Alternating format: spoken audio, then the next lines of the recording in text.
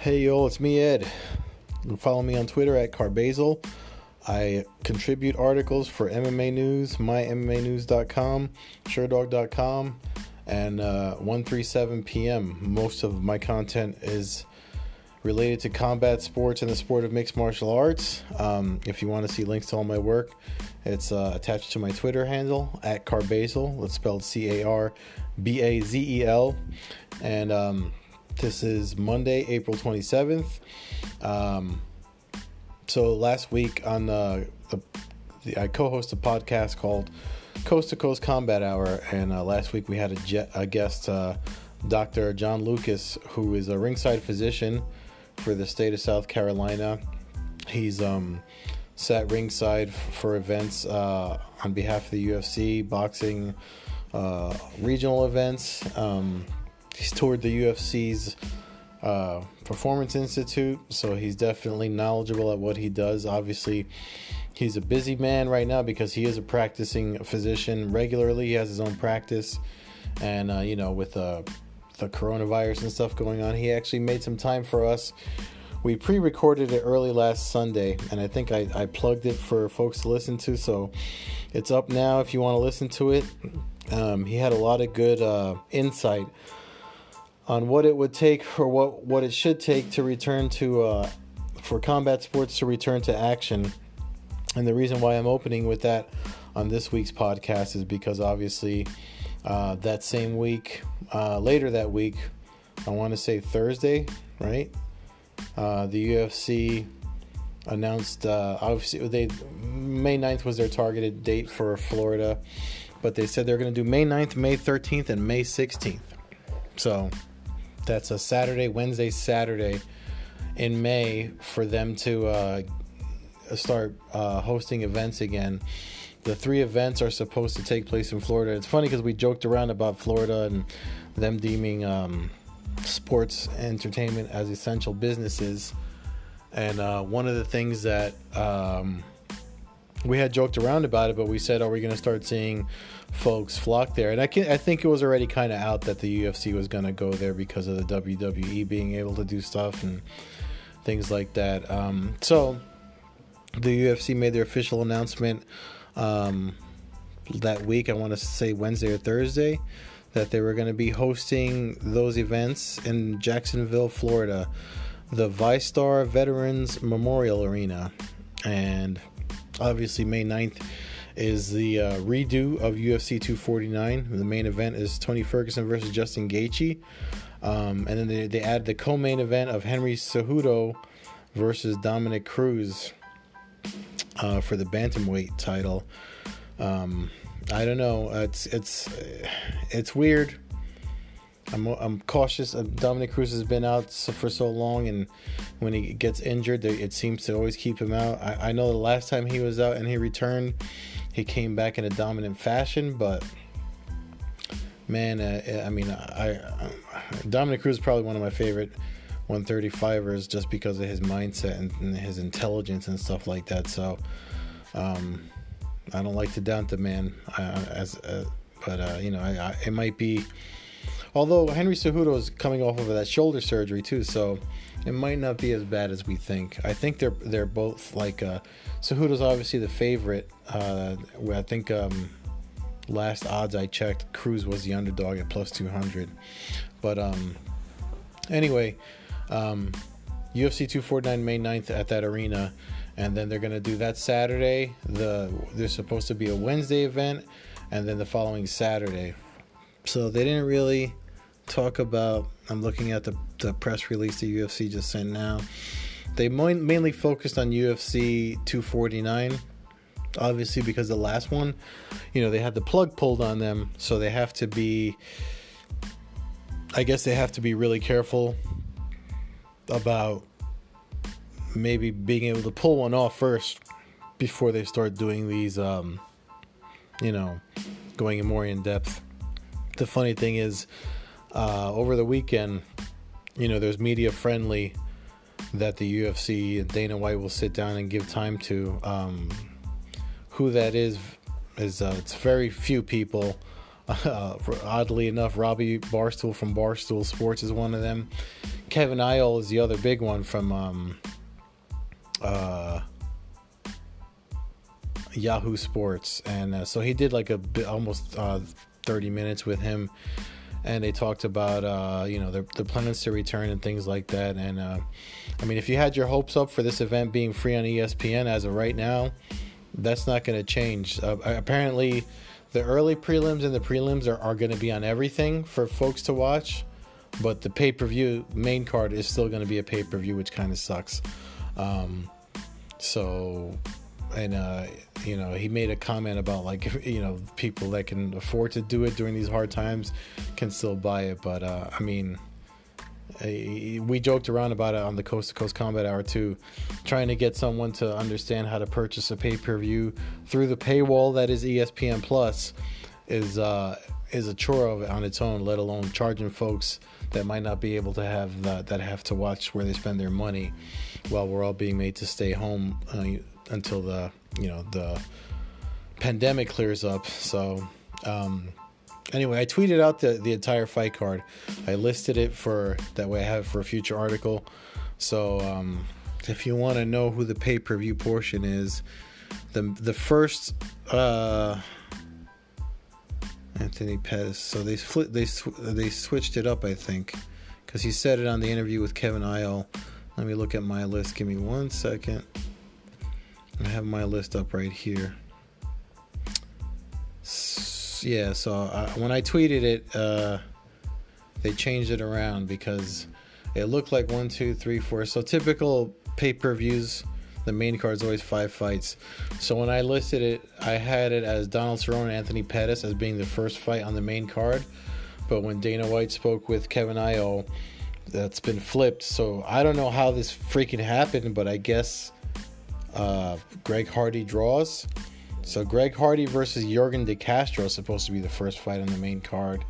And then Jeremy Stevens versus Calvin Kattar, Francis Ngannou versus Jairzinho Rozenstruik, Henry Cejudo, Dominic Cruz, and then Ferguson Gaethje for the interim lightweight title. But 1, 2, 3, 4, 5, 6, 7, 8, 9, 10, 11, 12. So as of right now, there's a dozen fights for you listed for UFC 249. They're all like names, and like none of these fights are. Most of these fights would be like in if they were going to do the broadcast portion, any of these fights would be there. But I guess because they're trying to, it's a pretty stacked card because there's no unknown fighter from the first fight to the very last fight. So the first fight is Bryce Mitchell versus Charles Rosa, just to give you and then Vicente Luque versus Nico Price, Uriah Hall versus Jacare Souza, the middleweights, Carla Esparza versus Michelle Waterson. It's Waterson's first fight back since losing to Joanna, before Joanna fought Weili for 244. Ryan Spahn versus Sam Alvey, Alexei Olenek versus Fabricio Werdum, which is a heavyweight grappler fight. Should be interesting. And then, like I said, they flipped it on me. So Donald Cerrone versus Anthony Pettis. That's supposed to be the main fight for the ESPN broadcast portion before they jump over to the pay-per-view. So those are your fights if you're interested. I mean, there's not going to be much else on if they pull it off. So no fans. And obviously Florida is a little lax on the what they can and can't do. So it looks like it'll probably be similar as far as production wise to the way they did the Brazil event, maybe with more folks. So we'll see. One of the things we're concerned with is how they're going to handle it if someone gets sick. And coincidentally, someone did get sick, not at an event. If you haven't read about it, I wrote about it over at mymmanews.com. Lyman Good, who's a welterweight in the UFC, he was originally on the original UFC 249 card, and he tested positive for COVID-19. But he initially said it was an injury. He let it out later with ESPN that he actually was sick, and he was 2 weeks quarantined himself, and he got past it and tested himself again. He's actually back training. He says he's 100%, but he said he was really sick for about 2 weeks, and he just didn't want to cause any concern until he had gotten past it. And so now that he's past it, he's looking to donate his blood plasma to see if there's antibodies, that can help other people and help fight the virus and things like that. So, one thing that hasn't really taken a hit as Chael Sonnen's submission underground. He's actually held 2 events during this whole thing, which, I mean, say what you will, but I mean, if you needed something to look forward to, I love the pacing of submission underground. I love the submission only grappling promotion. The only thing, obviously, there's no fans, and he actually does feature tag team submission grappling, and because of the restrictions on how many people are allowed and stuff like that, he couldn't do that. But it was a lot of one-on-one matches, and the pacing is great. Like, even with having to clean up in between matches, the pacing was still great, because they had to sanitize the submission underground cage for all the matches. So it was really something. It was a nice break from watching and binge watching stuff, and watching streaming stuff or whatever marathons are on TV. So that was last night on Sunday. The main event had Craig Jones versus Vinny Magalhaes. Craig Jones, one of John Danaher's grapplers, and Vinny Magalhaes, if you follow MMA, I mean, he's from the jiu-jitsu world, but he was a finalist a couple of times for the first year of Professional Fighters League. Fights light heavyweight, middleweight, I believe. He's a big dude. He got his leg twisted, his foot twisted the other way twice, and he never winced or tapped from it. He actually did a verbal submission when they were grappling. It looks odd, but when you watch the replay, you see that in the first submission that Craig Jones went for, he got underneath him and twisted his foot the way that it's not supposed to twist. So that's a broken ankle or foot or dislocation or whatever happened. I noticed that it was getting purple after the first one. The fact that he kept grappling and never tapped or whatever. It's a verbal submission. It looked like he realized it afterwards. That's because he tried to post or drive off, and it was like, no, this is over. And he kind of said something and let the ref stop it. So you have to it doesn't seem like anything great until you see the replay after and when you realize what happened. So that was Submission Underground 13. And that was the main event. The co-main event was Richie Martinez, the Boogeyman, versus Austin Vanderford, who competes at 185 at Bellator MMA. I don't know what Martinez weighs, but Vanderford, he's only a purple belt at Gracie Barra. I'm sorry. Is it Gracie Barra Portland, or they call it ATT Portland now, American Top Team Portland? And trains under Fabiano Scherner, who's not really one of these leg-locky modern guys, but I mean, Vanderford is such an athlete. I've been following his career since he fought at Victory VFC, the squared cage promotion that used to be around back in the day. And he's just great wrestler, great athlete. And his plan was, knowing that technically he couldn't keep up with Martinez. He almost got caught in a couple submissions, and he kind of scrambled or muscled his way out of it. But I mean, to have him submit Martinez under EBI rules, mind you, Martinez is the 10th planet black belt, and the Submission Underground uses EBI rules. So the fact that he had the plan to go the distance, go into overtime, and then submit him during the overtime, that's something else. I mean, it's too bad the sports books, I mean, not all of them do bets for grappling, because I'm pretty sure he was the underdog, and that would have paid off nicely. So that's that. And then I just submitted today's article for Bellator. So talking about sports coming back and sports returning. Bellator MMA. Scott Coker did an interview last week with MMA Junkie, and their plan is for July. So he's not trying to rush back or use anyone with light stay-at-home laws, or however you want to describe Florida. But his plan is to try to come back in July, close off events, no fans, And since Bellator is a Viacom CBS property, he said that they're looking at using some studio lots either at Paramount or at CBS. But they still have to wait for the athletic commissions to design their protocols first on how what they're going to do, and then Scott Coker wants to see what he can do on top of that, just to keep fighters and staff safe, because there's a lot of people involved in the event. When you look at cutmen, the coaches and cornermen of each fighter, I mean, that helps to have them there. And then the referee, and having camera operators is it's necessary for production value, but they're also close enough that stuff can happen. And obviously there has to be commissioned folks present and things like that.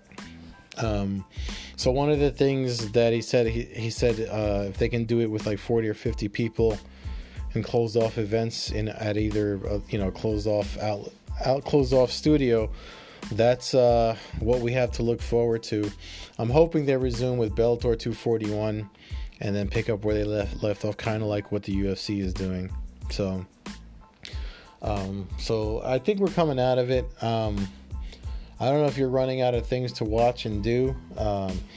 News is certainly hard to find, and it's weird how I was getting interviews towards the beginning of this thing, but it seems to be harder to get them as we're coming out of it. I guess because everybody's trying to choose who they interview with carefully. But yeah, I've been watching Bosch on Amazon Prime, because that's been like in my face this whole time. I've never watched it. They have 6 seasons, and I'm really enjoying it. I think I'm on season 4 now. I'm finishing up season 4, but Bosch on Amazon Prime. It's a detective, modern day detective story. I gotta say, it's kept me interested. I mean, I try to get into other things, and there's not a lot out there. I'm probably gonna get hate for it. I've already gotten hate for it. I've never watched The Wire. I tried to get into it. I'm actually in the 2nd season of The Wire, and it's not really drawing me back. But Bosch is drawing me back, so I don't know. I mean, to each his own with his taste, so I don't know what you guys are watching, but that's where I'm at this coming at the end of April. It's been pretty much like a month and a half of this stay-at-home nonsense, and I don't know about you guys, but I'm getting tired of it. But I am playing video games to pass the time when I'm not writing and searching for news and interviews, so maybe I'll get into that. I have I'm finishing up the Quantic Dreams collection on the PS4. I played Heavy Rain, played Beyond Two Souls, and I'm playing Detroit Becoming Human now. Pretty good, these interactive drama games, so I'm into them. Anybody want to chime in? Or obviously if you use this, I'll put it on the next episode if we're still on lockdown. The good thing is that I've been able to put out podcasts every week for my own podcasts. I mean, I do it regularly with the Coast to Coast Combat Hour, which I record tomorrow. I might be on the Last Round podcast, which is a boxing centric podcast, this week or next week. So if I do get on that, I'll let you guys know. Just to talk about combat sports as a whole. Daniel Zaldivar co-hosts that with his friend Mike, and they get some really good interviews there. So I might be one of them. So anyway, thank you for listening. My 5 listeners that listen regularly. Again, I'm having fun doing stuff like this though, so it's not all doom and gloom. Once the weather gets nicer, I'll start jogging and stuff too, and then I think we're getting out of it. So start revving your gears up to get your life back in order. I know I am. So thank you for listening. Have a good week. Stay safe. Stay home. But get some air. Keep your distance and all that. Take care.